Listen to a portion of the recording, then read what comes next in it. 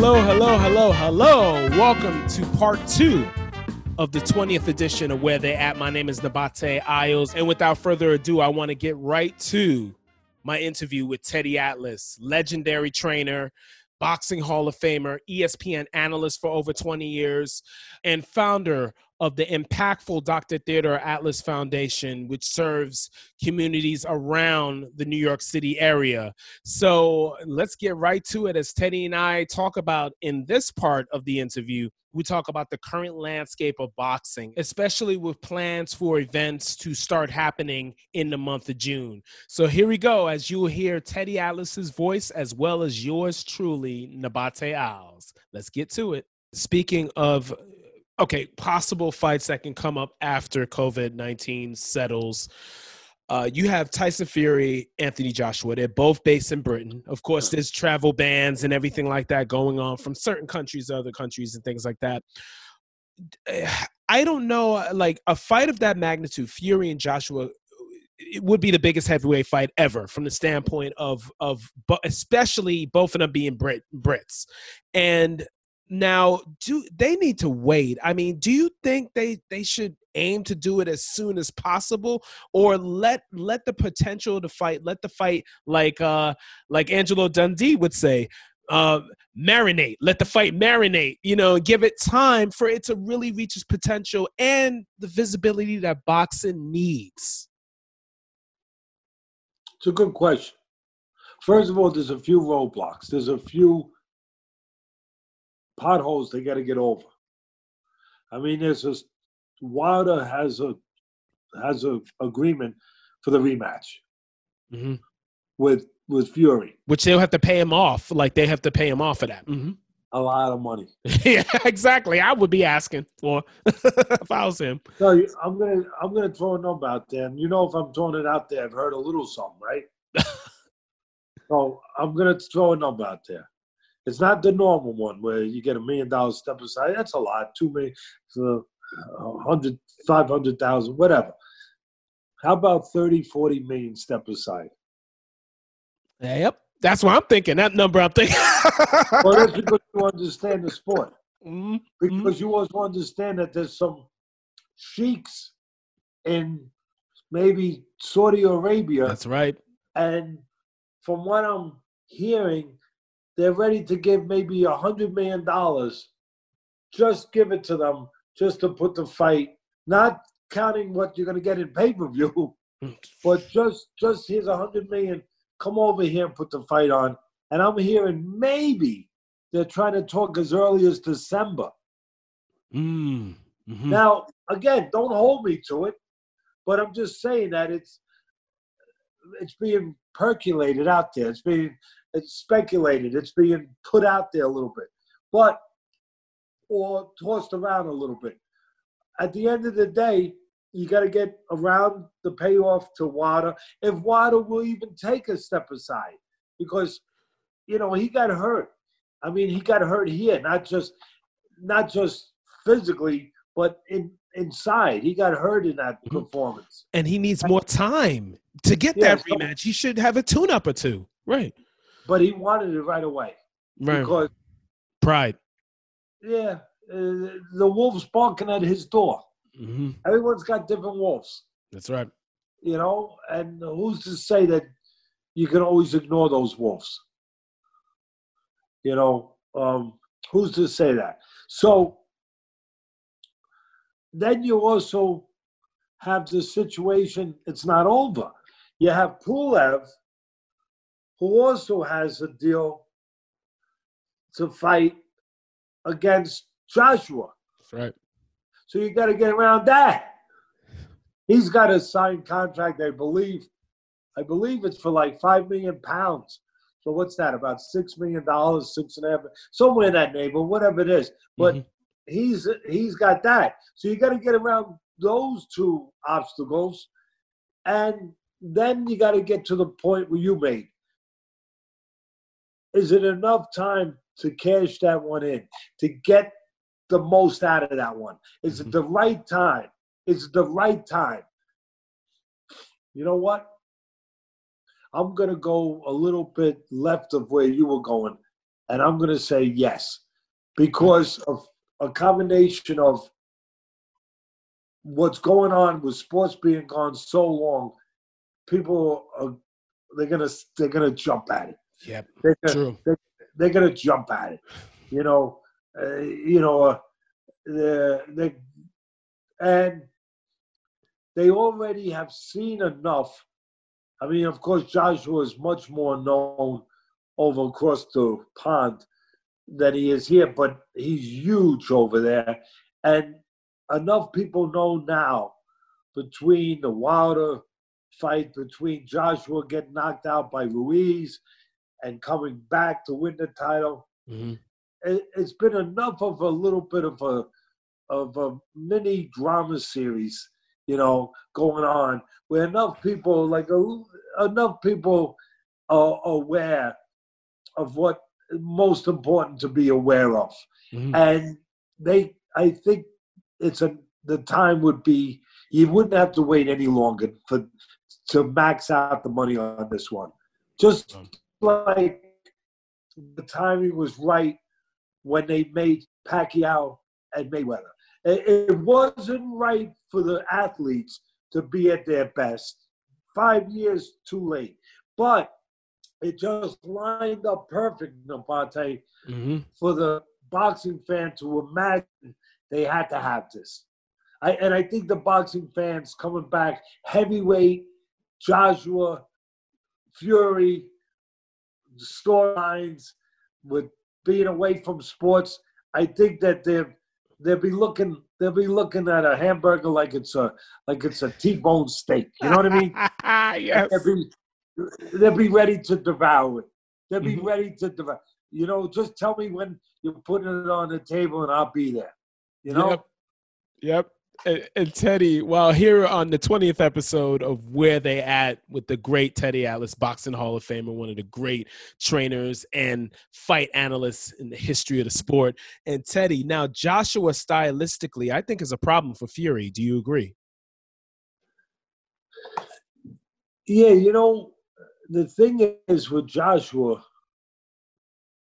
reinvented himself a little bit. We talked about that earlier. Exactly. George Foreman reinvented himself, the great George Foreman. He reinvented, you got to give him credit. He was a guy that was standing in front of you, go get your guy right there, counter punch a little bit, but always set, looking to get you.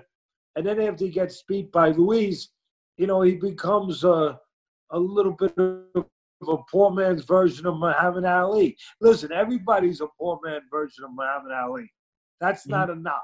That's not a knock. But he boxed pretty good. He showed that he could box. And used his height, so like you always say.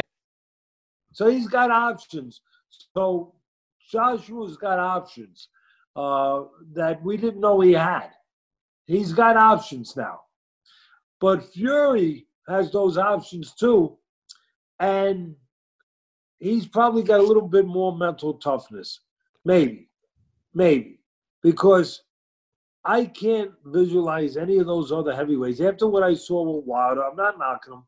He's a great, great puncher.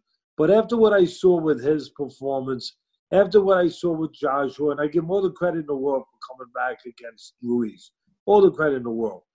But after I saw that, I can't envision either one of those guys being caught with that right hand that Fury got caught with in the first Wilder fight, laying on the floor like he got shot by an M16. Ooh, that's right. That right and the left hook, the right left hook. Yep. And then getting up. I can't see those other guys having the capacity, the mental endurance, the physical, whatever you want to call it, to get up and then finish strong. So I think that Fury has an edge over all of them in that area. I mean, listen, this is a guy that was very honest, and he was thinking about ending his own life. Nobody should think that. Nobody should get to that place. Yeah. He was thinking about giving up the greatest gift in the world, life. And to get to place, that sad place, that desperate place to do that. I don't wish that on anyone. And to come back from that, to be able to come back from that, there's a certain fortitude that's attached to that. There's a certain strength and capacity that once you've gone to that cliff like he has, where you're ready to give up everything, and then you come back and you realize why you're coming back, and you realize why you never want to go there, and you face that, you see that. Well, that could be a light that can pretty much take you to any dark place after that. Mm-hmm. That's like having a great lantern in your hand. Wow. And you can shine lights on places that most people can't shine a light. That most people can't find what they got to find in those dark places. Yep. And he has that lantern. He has that ability to do that now. So at the end of the day, my money would be on him. It would be interesting, though, because he has the capacity, not only mentally, but physically, to show you that he can box great for a big guy, very agile, really, really box and put defense and offense together, move like a lightweight a little bit, and then turn it around. And in the last fight, in the rematch with Wilder, he could go get you. That's right. He could go get you and use his size in a different way to break you down, to melt you, to lean on you, to back you up, to make you evaporate. That's pretty damn impressive. That was pretty impressive. Yep. And I knew the 270 was because when I saw that when he weighed 270, he had 3 knockouts before that at 270 plus. And I was like, you know what, that weight, and like he started put that weight on Deontay and everything, especially when Deontay was still under 220 himself. So Fury outweighed him by 50 pounds. That's crazy. And speaking of being outweighed, I have to come up with a name. Not many. You know what? I think Deontay came in a little heavier in that fight. It was 224-ish, right? 224? Yeah, I thought it was a little heavier, but I remember he came in. Oh, 231. 231. My bad. My fault. That's all right. That's because it struck me when I saw the weight. I was like, wow. The first fight, he was 212. Yeah. He was 212, and he comes, wow. It got my attention. Yeah. Yeah. And Teddy, speaking of that, Alexander Usyk, cruiserweight, dominated the cruiserweight division, cleaned it out, did his thing in the World Series, of boxing now. How can he's not at the weight of those guys. He's not at Fury's weight, not at Joshua's weight, Wilder's weight, not even Ruiz's weight. Does he have a shot? Because his boxing pedigree is incredible. Gold medalist. I mean, just skill, pound for pound, probably the most skilled fighter along with Lomachenko. And they're both Ukrainians, of course. So does Usyk have a chance to be special in the heavyweight division, or the lack of size will just be a problem? I would say, without having to contemplate it too long, I would say yes. Because of two things. One, because of what you touched on, his pedigree, his belief, his confidence. He's a winner. He's a gold medalist. He unified all the cruiserweight titles. He's a winner. Mm-hmm. He knows how to win. He's got that supreme confidence that very few people ever get, and that belief with that supreme confidence. He's got something that a lot of the heavyweights don't have. He's got legs. Got good legs, so he can compensate for lack of size by keeping the bigger guy off balance, by making the bigger guy too slow and too one-dimensional. So he's got things on his favor too. And one other thing, it's already been proven, that these guys are not unbeatable, other than Fury, who still doesn't have a loss. But they're not unbeatable. The guys that we thought were too big, Joshua gets knocked out by a short little guy named Ruiz, you know. Mm-hmm. Wilder, we thought he was too big and too powerful for a guy like Usyk. And he gets knocked out by a guy that had never fought big. Big guy, don't get me wrong, but a guy who fought like a lightweight, who moved around and didn't fight like a big mammoth. And then he did. And so who's to say now that all these guys, they got unmasked? The mask got taken off. They did. Mm-hmm. So who's to say that anybody is unbeatable, untouchable? Yes. Who's to say that? So it's a whole different world, a whole different landscape now. And like you said, you got a guy like Usyk who's special. He's special. So I don't think size is any longer the thing that scares us anymore, when we can say, without being laughed out of a room, that Usyk could become heavyweight champ of the world. Mm-hmm. The welterweight division, though, that needs clarity, you know. And Errol Spence, with his accident, this could be actually, with this COVID-19 and the delay of all the boxing events, this could really help him out when you don't have Crawford being active. Also, Pacquiao is older, getting longer in the tooth, the more he's out of the ring. So the welterweight division, how do you see that developing in the next year or two or so?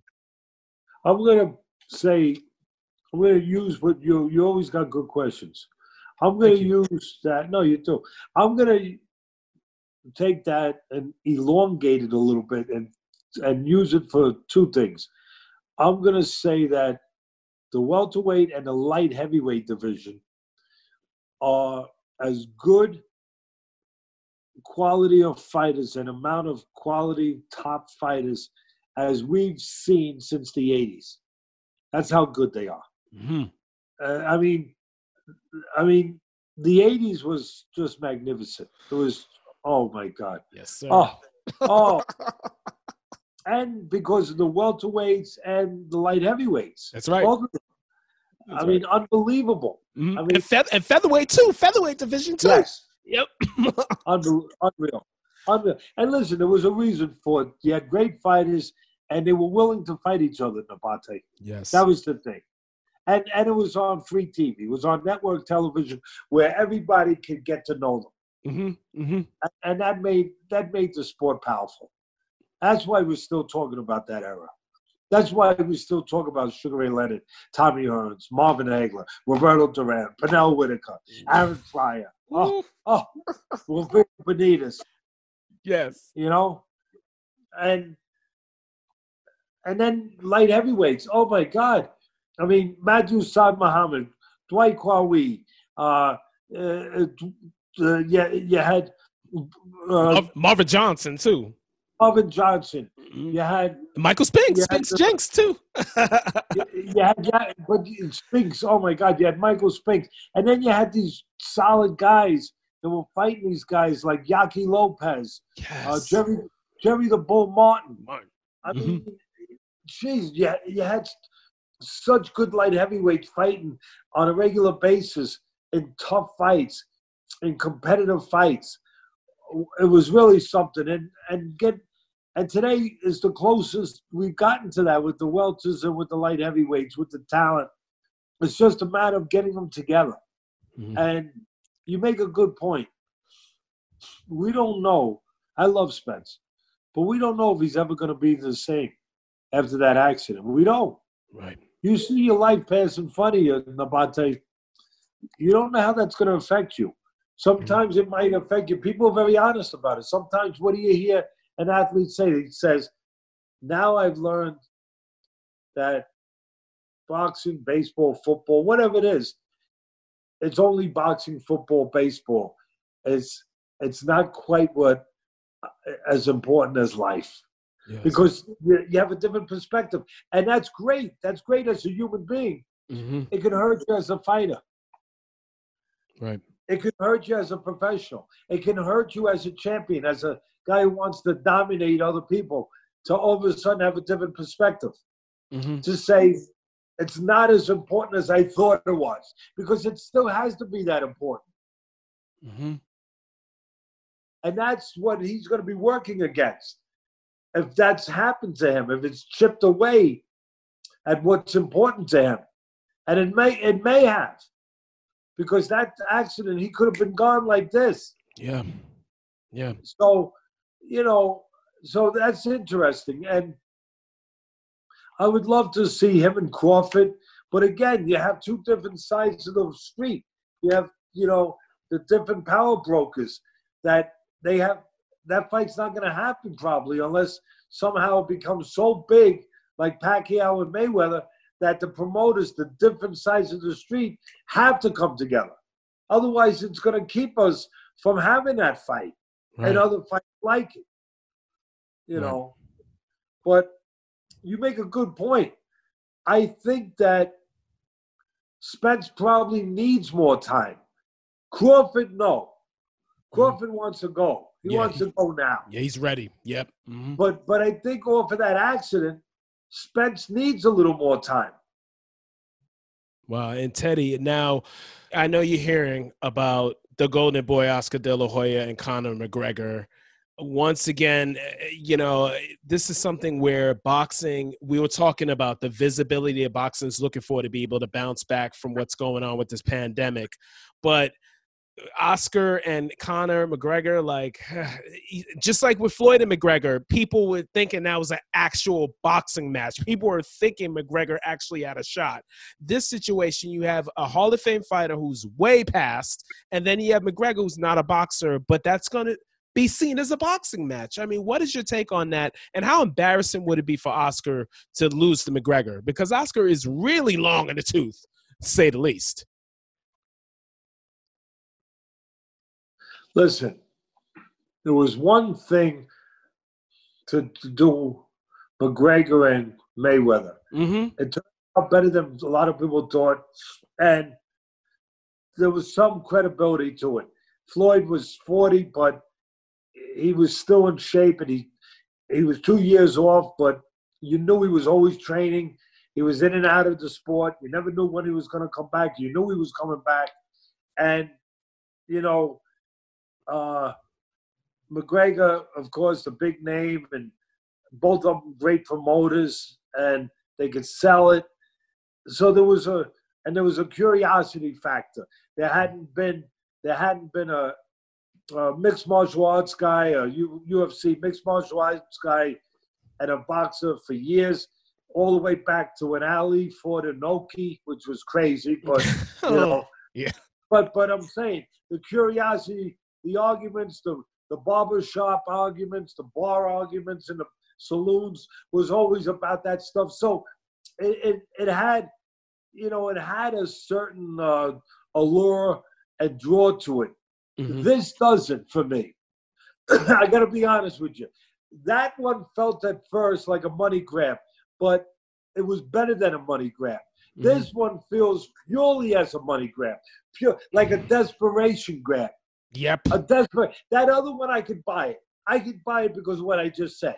Mm-hmm. I could buy it. And I'm pretty damn critical about this stuff. But no, but no doubt. But Oscar, no, I don't want to see it. I have no interest. Mm-hmm. I have no interest to see it. Maybe some people would buy it because of that old theory that Muhammad Ali used to say, half of the people are coming to see me get my backside kicked, and half are coming because they love me. A lot of people be coming to see Oscar get his backside kicked. He's not the most popular guy out there, mm-hmm. right? And then a lot of people would like to see that with McGregor too, because he's an antagonistic guy. So, maybe. But for me, no. Yes. That show, the Sharks, the Shark Tank? Shark Tank, yeah. I'm out. Exactly. Talking here with Teddy Atlas, Hall of Fame trainer, analyst, and one of the greats in the sport. Now, Teddy, I see you wearing a Raiders hoodie right there. You know, for sure, representing the Raiders, and your son Teddy Atlas III is doing an outstanding job with scouting, and the Raiders, their roster has been upgraded over the past couple of seasons. Carr, they're rolling with him once again. Josh Jacobs had a tremendous rookie season. He's coming back. And then Henry Ruggs, speedster out of Alabama, who has good route running ability as well. So can the Raiders, being in a new city, can that really jolt them to get into the playoffs? Well, the first thing you better do is get me a new Las Vegas Raiders shirt. Yes, sir. You know what I mean? I want to get one of them. Listen, they've done a great job. Gruden's an offensive genius. He is. Mm-hmm. And, you know, Mike Mayock, tremendous GM, and a tremendous human being. Mm-hmm. Mm-hmm. I know that personally. Because of course. Yeah. My son, from knowing what I know from my son. And my son is getting a chance to really be groomed and really grow over the years as a real NFL scout director. He's an assistant director with the Oakland Raiders, but he's really developed into. I know it's my son. I understand. I have to control that and channel that. Maybe I don't. Who says I do? It's facts, Teddy. It's facts. But he's good. He's a good kid. He's a good person, a good character. As my daughter, I'm very lucky, and he knows what the hell he's doing, mm-hmm. and he's around good people, and he's really developed into a hell of an NFL asset, and they're doing something over there. They've gotten, in my son's words, they've gotten off this draft. They got faster, tougher, better, and they filled needs. They filled needs that they had. You touched on it with wide receivers, you know, and with their free agency, they filled needs. And listen, other teams did too. They're not alone, but they're improved. They're on the improve, and I think it's just a matter of time.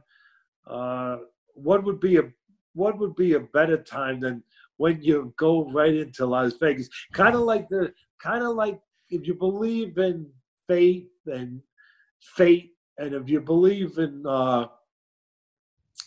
in such things, as having just destiny and all those type things.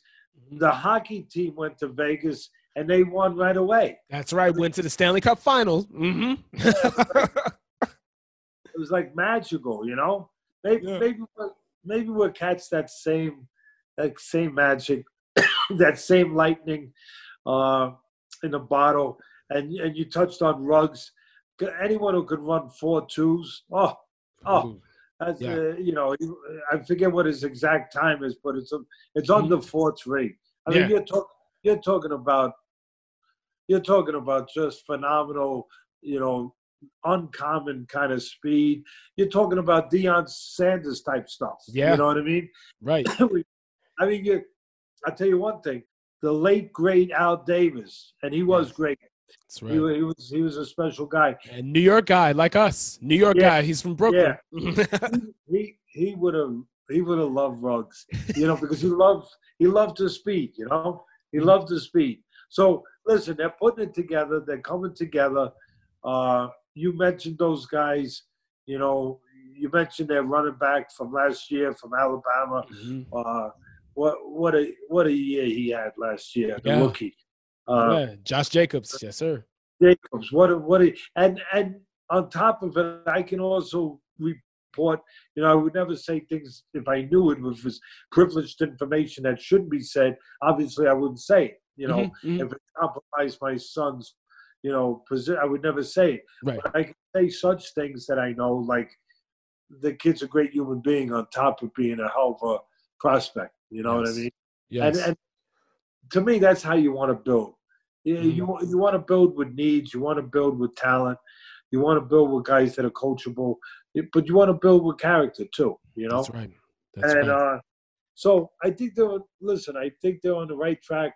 They're going to they're moving into that spaceship. I don't know if you saw that spaceship that they say is a stadium, but I don't know. I mean, it looks like somebody landed a spaceship in the middle. It's extraordinary. What a stadium that's going to be. Wow. I mean, can you imagine going to Vegas? How many people are going to be going out there for the weekend to see a Las Vegas Raider game? Yeah. And to see that stadium too. I mean, it's state of the art. It's it's kind of like what Jerry built over in Dallas. That's right. It's unbelievable. And hopefully, it can be packed to capacity. Hopefully, definitely. Yeah, hopefully, God willing. How is your foundation? How's the Dr. Theodore Atlas Foundation doing? Because I gotta say, I love being a part of it and volunteering and helping out, because your foundation really touches lives for sure. And what's going on with it? How they doing in being able to? How you guys doing in being able to counter what's going on with COVID-19 and help people that are going through tough times? We're doing our part like everyone else. There's a lot of good people out there. We're just doing our part, no more, no less. Mm-hmm. And we're blessed that we have the privilege that we can help people. It's a privilege. It's not a burden. It's not it's a privilege. It's it's not a thing that's difficult. It's a blessing that you could be in position, besides helping your family, which comes first, and yourself, your family, you can help some others. You've been given a great opportunity if you can do that. It truly is. The only word that keeps coming to me is you're privileged if you can do a little something. And because of the great people out there that give to the foundation, we're able to do that 23 years now. And you're part of that. We appreciate you. You come and play at the cocktail hour every year. We have our big dinner. It's always in November, the week before Thanksgiving. Yes. Who knows this year? God willing, we'll have it again. 23 years. It's our big fundraiser. We get 1,000 people. We get 50, 60 celebrities. Everybody comes from Curtis Martin to Phil Simms to Bill Parcells to John McEnroe. We're very Tony Dancer. George Foreman has been there. Sugar Ray Leonard has been there. We're blessed. And because they know where the money goes. The money goes, it all goes back. It's not going, it's not going into administrative costs. It's going to the cases. It's going to the people. And, it's putting handicap ramps up 24/7. It's taking care of the kids with the single moms, that she doesn't have the proper hospital care, the proper insurance to take care of a sick kid with cancer. So we step in and we'll take care of it. He needs to fly out of state. We fly him out of state. The mom needs to pay for the cancer medication after the surgery was covered by the insurance. But meanwhile, the cancer medication to keep the kid alive is $1,200 a month. It's not covered by the insurance. I know it's crazy, but it's not covered by the insurance, and she can't cover that. So we step in, we do that, and social programs where we'll go to these at-risk schools, these Title I schools where families are making less than $35,000 a year, and there's poverty, and there's problems, and sometimes there's no dads there, and you got these difficult situations. We'll step in and we'll talk to the auditorium of 1,000 kids, 800 kids, and we'll tell them, listen, if you start caring, we're going to care. If you start taking responsibility for who you are, for the choices you make, we're going to come back and drop off 200 tickets to a Yankee game, to a Nets game, to a Mets game, to a Knicks game. Whatever it is, we're going to drop them off, and your teachers are going to put you on a list, and the kids who improve the most, you're going to get to go, and we're going to provide the buses. You know what? It makes a difference. It makes a difference for a kid who's struggling. Yes. To know that he don't have a dad that could say, hey, listen, son, this isn't. We're not going to allow this behavior to continue. This isn't good enough. You got to be better than this. It's not acceptable. But if you improve yourself, you know what? I'll take you to a game in 2 weeks. Really, and it gives the kid incentive that somebody cares, and that somebody is invested in them. So we're able to do that, a little part. We're able to do the things that, I just talked about. It could be a mom, a single mom who's got, everyone runs into different situations where she's working a job. She's working 2 jobs maybe. She's got 4 or 5 kids. She's doing the best she can. All of a sudden, what happens? Something happens. A kid gets sick. She's out of work for a little while. Next thing you know, she's being evicted from her apartment. She's being put into a city shelter. We step up. We say, no, you're not going into a city shelter. We're going to pay the $3,000 to get you into an apartment. Listen, truth to truth. We're not going to continue. We're not the end all to everything, but we're the bridge that gets you across that little bit of a gap that you're having trouble, that rapids of the water, that difficulty in life. We're the bridge that gets you from A to B, where we can step in. And like I said, we can't step in and pay regular, but we'll pay the $3,000 that the mom can't come up with just to get home. And then she gets back going again. She's back to work. Then she can maintain herself. Again, we're just a stopgap. We're that bridge, again, that when people are having difficulty and they're falling in between the cracks, we get them out of the cracks. And we do it because of good people. People like you, people that I mentioned, the good people out there that support the foundation. And right now, while we're going through this difficult time, like everybody else, we're making adjustments. Right now, we're feeding senior citizens in Nabate.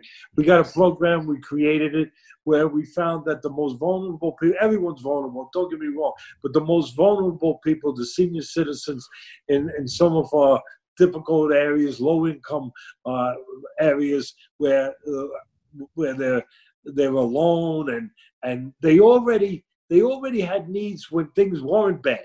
See, those are the people I want to really pay most attention to. I'll pay attention to anybody that has a problem, but it's the people that sometimes you forget, you lose track, that you see this pandemic, you see this terrible situation, but you forget that some of these people, what makes it worse, they were in trouble before this. They were already in trouble, and now this. So it's compounds it. So those people, those senior citizens that are afraid to get out, that can't get out, we started a program where we have people bringing food to them, where we're doing it, on a regular basis. So we got that. We also have, I mentioned before, we want to help the people that fall through the cracks. Yes. And so we got people that, quite frankly, are people that are out of work. They have families. They got 4, 5, whatever kids. They're out of work. They were the little guys, the menial workers, the guys that were dishwashers, the guys that were working in restaurants as waiters and whatever. Sure. And they're not protected. They're not going to get unemployment. They're not in a position to get unemployment. They might have been working off the books, but they're human beings that were living the right life. They were taking care of people. And so they're not going to get unemployment. They're not going to get subsidies from the government. But so we're working out something where we're taking care of them.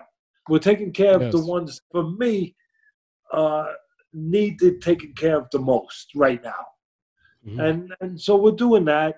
And, we're doing, like I said, we're doing our part, just like anybody, that is privileged enough to be in position to have a part, Yes, sir. Wow. And it's always noble cause and noble organization that you run, Teddy. And it reflects who you are and your character for sure. And one last thing, I had fun with this book. I haven't seen this book in a while, with our dear friend Bert Sugar, God rest his soul, the ultimate book of boxing lists. And I'm looking at, I've been looking through it the past week or so. Like, once again, it's so great. I want to come up with a list right now of not necessarily the best fighters, but your favorite fighters to watch. I'll give you a general neighborhood.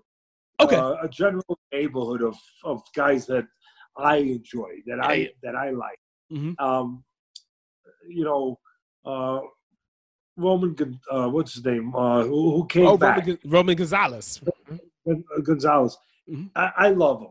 I love him for what he was before, and I love him for the way that he picked himself up off the floor after he got beat twice in a row. He got stopped in the second one, and everyone wrote him off. I love redemption, Nabate, because that's when you show who you are. Mm-hmm. And you know what I mean? Before he showed what he was, like as far as a fighter, when he was undefeated, 40-0, whatever, and he showed what he was. But then when he got beat and then he got knocked out and he was written off, he showed who he was. Mm-hmm. And so I love him. I love him. Chocolito. Yes. Chocolito, baby. I love him. And I just skip around. Okay. I mean, if you want to mention a few names, I could, or lead me a little bit. I'm open to that. But okay. I love Crawford. I think Crawford. Mm-hmm. I think Crawford might be. I jumped up to welterweight, but I think he might be the most instinctual fighter I've ever seen. I just think that's a big statement. Mm-hmm. He's got great instincts. He's like, Cuz used to tell me, Teddy, the great ones make it up as they go. Mm-hmm. He's like a Louis Armstrong that can just create notes. You know what I mean?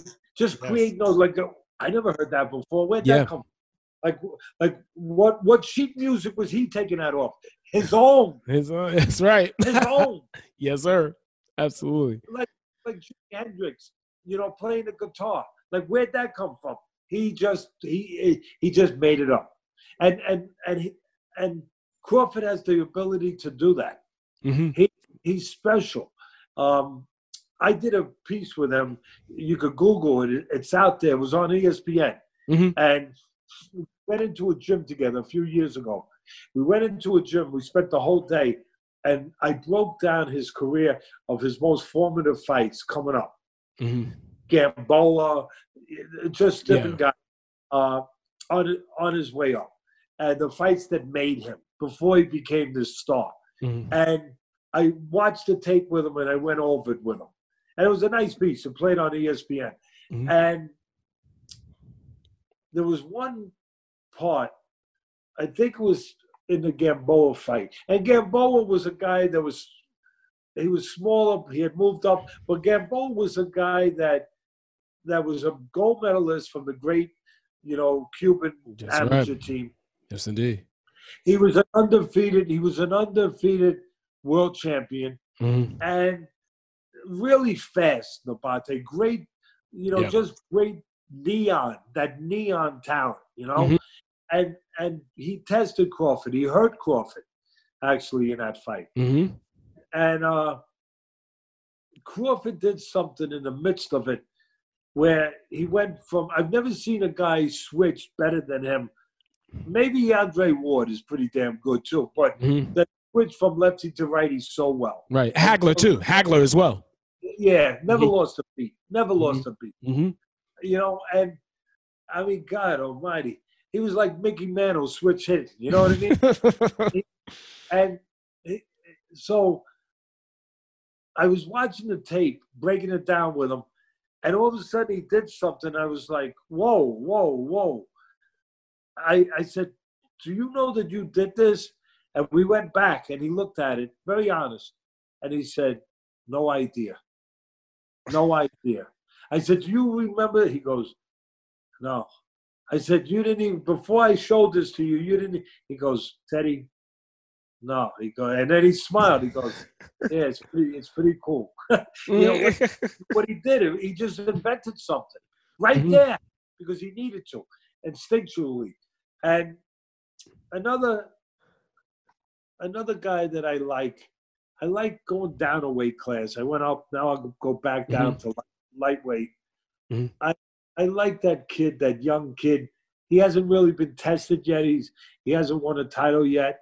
He's like Teofimo Lopez. Yeah, I mean, I like him. Mm-hmm. I mean, he won the title. He won the title. He just won the title. Yeah. Against the kid from Africa. Comey. Mm-hmm. Yeah, he knocked him out. I first of all, I like his confidence, but he's got great natural ability. He's got great natural ability, and he's got the kind of ability that reminds me a little bit. I'm not getting crazy because he hasn't been there long enough, but he's got the kind of ability that reminds me of a Pacquiao. He's got power and speed, and you know what? He's got the kind of ability that he can make mistakes and get away with it.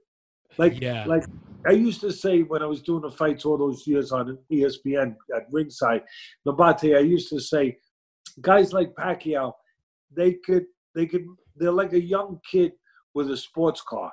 They can run red lights and get away with it. You know what I mean? And this kid's Pacquiao would run red lights. Like he would jump in where it's dangerous, but he'd get away with it because he was so damn fast and confident. And I see that with Lopez too, where he could jump in and close the gap, bang, and just close the gap so quick and nail you before you could react to it. Right. And not too many people could do that kind of stuff. And I think with it, he has a genuine sort of immortality about him that he feels he can't be beat. You know, he's only 22 years old, and he feels like he. So I like him. I also like the kid that hasn't won a title yet, and he's a lightweight. Oh, Ryan Garcia? Yeah, I like that kid. He's undefeated. Golden Boy's last hope. Basically, I mean, it's Canelo and him. Basically. You're right. They're praying that he is really the replacement of Canelo. You know, with the Latino audience, and he's also got charisma. And you know what he reminds me of? Not as a fighter so much, a little bit, but as far as the attraction and the draw, and especially of his looks and where the young girls like him, where it attracts a different audience almost. He reminds me of a young De La Hoya. When De La Hoya was coming up, he was a matinee idol. You know, people forget that about De La Hoya. Right. He really was the golden boy. He was. All the girls would come and want to watch boxing because of him, and he was a matinee idol, and he was one of those rare guys that crosses over and brings a different audience. That's right. And, you know, he really was, and I see that in this kid Ryan Garcia, that he's got the same kind of makeup, the same qualities where he could do that. He could do that. He could be the replacement, the heir apparent, if you want, to the throne of Canelo, bringing the pay-per-view money and, you know, bringing the audience.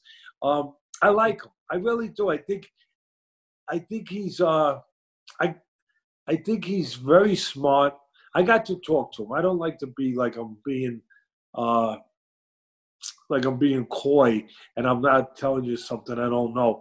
I won't go into things because if I think it's personal, if I think it's a personal imposition on somebody's and my relationship or on something somebody said to me or something that's personal and that's not meant for public, I won't.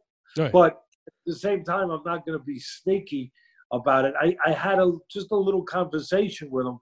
And from that, because I don't want you to think I'm a genius and I could know all these things without having something to base it on, you know, and I do. I had a little conversation, and he struck me as a genuine kid and a rarity in the way that he's got a father involved where most fathers, not all, but a lot of them are cuckoos.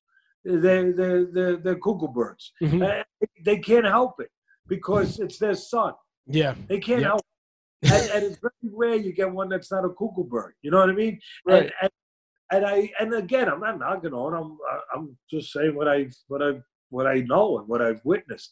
And this kid's got a father that I think is pretty damn grounded, and at the same time, the kid's very intellectual, very very instinctual, almost like what I described with Crawford. Mm. I think he's got some of those qualities, Right. and he's very young. I think he's like 20, 22 or something, kind of young like that. Lopez is young. Uh, so I just think there's something potentially, because I never try to jump ahead of myself. I want to see the proof. You know what I mean? Yeah. Like my son says. I love the sayings that come out of the NFL with my son. The late great Willie Brown. My son was very close with him. Oh, wow. Yes. And he used to say, "Don't tell me you're pregnant. Show me the baby." Yep. So I'm just saying, I think that this kid can be special. I think he can be special. Wow. Well, and you said to help you out with fighters. Naoya Inoue, Japan. I love him. Can he be the best in the world, pound for pound? He's getting there. He's getting close. I think he might be there just about. Mm-hmm.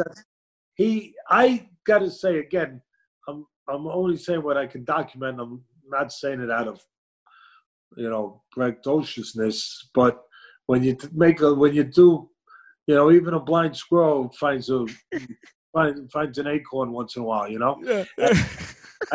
I was on him way before it was fashionable on him. On our radio show, remember the radio show we did 5 years ago on Sirius XM. We talked about him. Yeah. I remember that. Yep. So I'm not embarrassed to say that it's not me. Just Johnny come lately being a Monday morning quarterback. I liked him before everybody was in love with him, and before it was as obvious as it is now of how good he is. I love the fact that he can move up in weight, still do what he does. I love the fact that he shows the character, the intestinal fortitude to go along with the talent, that he could overcome things when he had to, like when he got tested in his fight against the old veteran. Nonito Donaire. Yes. Yes. And then he could come up aces in that kind of test with character. Mm-hmm. I love him that you're going to laugh, but you'll appreciate it because you really understand boxing. I compare him, and people are going to say, whoa, because of the weight differences. It doesn't matter. I compare him. He reminds me of some of the attributes of and physical attributes and technical attributes of the great Joe Louis. He's always balanced. His feet are always, Nabate, he's never out of position. He's always set to punch. Joe Louis was always set to punch. And I recognize that in Noe. He's always set to punch. He's never out of position. And he's very calm like Joe Louis. A lot of people don't give him credit. They're just not aware of it, how calm Joe Louis was all the time. And I see that in Noe. I'll tell you another guy who had that attribute, who had that ability. The great late Salvador Sanchez. Yes. Always calm. Mm-hmm. And so I love Inoue. I love him. He's the monster. Who's got a nickname like that? I mean, and it fits because he's a monster. He's a monster. He comes from Japan with infatuated with monsters. That's right. All that stuff. But it fits. He's a monster. And he seems like a good guy, too. You talked about Teofimo Lopez. Is he ready for Lomachenko? Because there's been talk about them. Because Lomachenko needs a big money fight because he's at his apex still, but he's not. I don't think he can get better. So Lopez and Lomachenko, right? Like say 2021. Very good question. I'm going to answer it this way. I'm going to tell you. It's going to surprise some people. First of all, he might not be ready, but he might be. And I don't sit in the middle of the fence. I don't do that. I don't like other people who do it. I don't. But I'll start by saying that he probably shouldn't be ready because of his age and his lack of experience in fights that he's been tested. He probably shouldn't be ready. But sometimes guys, even with that, they're still ready. Do you know what I'm saying about it? Sometimes there's a rarity. He probably shouldn't be ready for the experience, the technical capacity of Lomachenko, mental capacity, where Lomachenko will test him, where Lomachenko will take him. I mean, where he might frustrate him, where he might break him down. He probably shouldn't be ready. But I got a funny feeling that a combination of Lomachenko just starting to get a little older, there's a guy who had 400 amateur fights. Yeah. There's a guy, and there's a guy that's, what's he, 34 now? Somewhere around that age, yeah. Right. I'm just saying that he might, the shadows of old man time might be touching him just a little bit. But that's all you need at that level. That's why Sugar Ray Robinson, the great Sugar Ray Robinson, maybe the greatest of all time, why he would pull out of a fight if he didn't feel he was just right, because he used to say, people don't know what I know. There's a lot of great fighters out there. If I'm not just right, I could get beat on any night. If I'm not just right, I could get beat. And it's kind of like that. This is the kind of fight that if he's starting to slide, and I love Lomachenko. I was the first guy, I put him on my pound-for-pound list when he had one whole fight. People were like throwing stuff at me. Like, get out of here, Teddy. How could you do that? Right. They don't throw stuff at me no more. Right. Right. Now they understand it. So I'm just saying he might be turning a little the corner, and this is the kind of kid that could be a really dangerous fight for Lomachenko. I'm telling you, it could be Lomachenko could wind up taking him apart, but it could be I think it is dangerous. I think it could be a very dangerous fight for him because of the way I just broke it down. And again, and it's a fair way of saying it, Lopez shouldn't be ready for him. He should need another year. But he's the kind of kid with his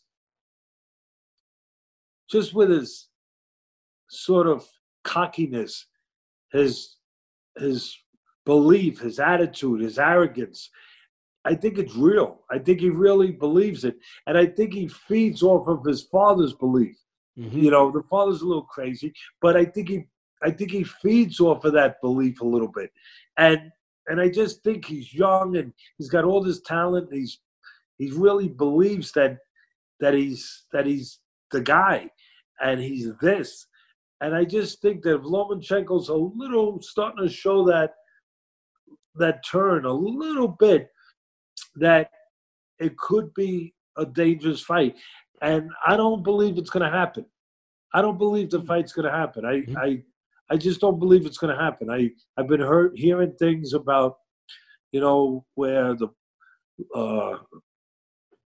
Lopez's people want more money, and where, of course, Lomachenko, he went back, of course, when this all happened, he went back to the Ukraine. So anybody who's went back to international waters, it's going to take a while before they can come back and be ready, to compete. So that fight, I don't know that it's going to happen. I really don't. But it'd be a very, very, very, very interesting fight if it did happen. I got Lomachenko my number one and Crawford my number two, but I can interchange them easily. I have no problem. If you want to make Crawford number one, Lomachenko, I have no problem. But I have those two guys up at the top. Now, could Canelo eventually get to number one in your pound-for-pound list? Yeah, okay. It's very interesting you bring him up because he's a rarity.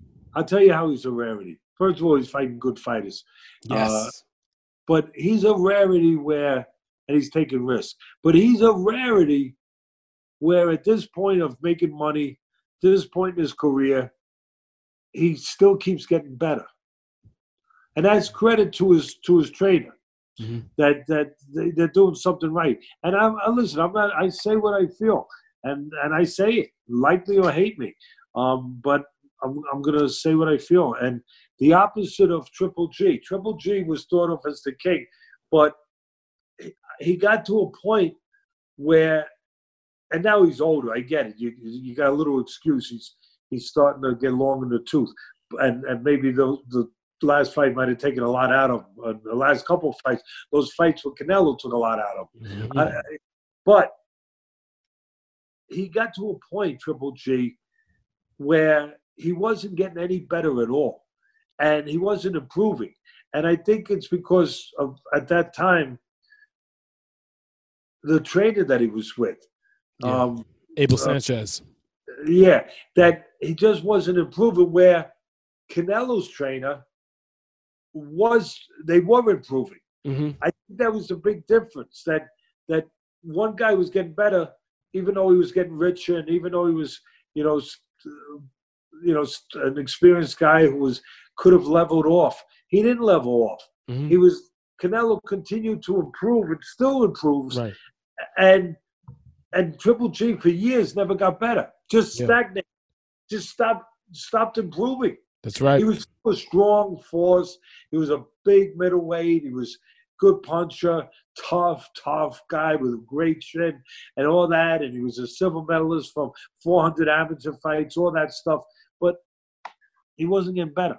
And so Canelo, to your question, I got him number 3 right now. So my answer is yes. He's right there. He's positioned to easily move into number 1 because of the competition he fights and because the son of a gun keeps getting better. Mm-hmm. Yeah, Chepo Reynoso is just doing an amazing job with Canelo, and I gotta say, I personally have him number 1 myself. Actually, like he's. Yeah, I wouldn't argue with you because of what I just said. Yeah, it's amazing for sure. And wow, now Teddy, I have to promote everything you're doing with the Dr.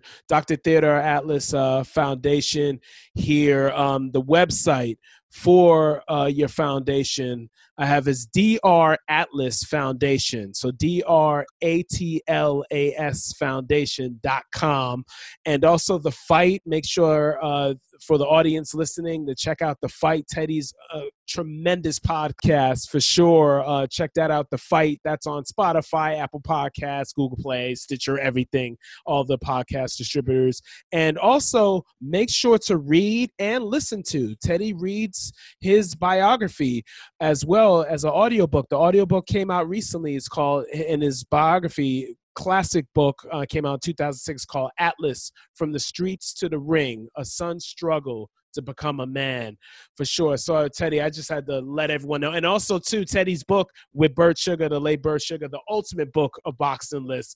Please, check those materials out for sure, and make sure to support Teddy's Dr. Theodore Atlas Foundation. Teddy, I got to say, wow, I'm so glad to have you on the podcast. I knew I had to have you on Where They're At, and it's always a pleasure to talk with you. And as I said before, I'm proud to call you my friend.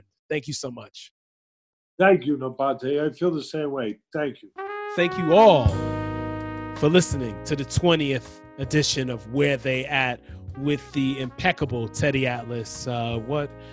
What knowledge, what wisdom, what insight. I mean, this man is definitely one of the greats when it comes to training, being an analyst in any sport for sure, and just being a humanitarian, because that's what he's all about. A man full of character, integrity, and honesty. And that's the type of person you would want to be around you. So thank you to Mr. Teddy Atlas for joining me on the 20th edition of Where They At. And if you like the music that you hear, please make sure to check it out on my website, nabateisles.com. That's nabateisles.com. And it's from my album Eclectic Excursions. So you can check it out on the website, or you can go to download it or stream it on Spotify, Tidal, Amazon, iTunes, Apple Music, Google Play, etc., etc. So the album is available for purchase and downloads for sure. And of course, if you want to listen to past episodes of Where They At, make sure to subscribe and or follow on Spotify, on Apple Podcasts, on iHeartRadio, on Google Play, on Stitcher.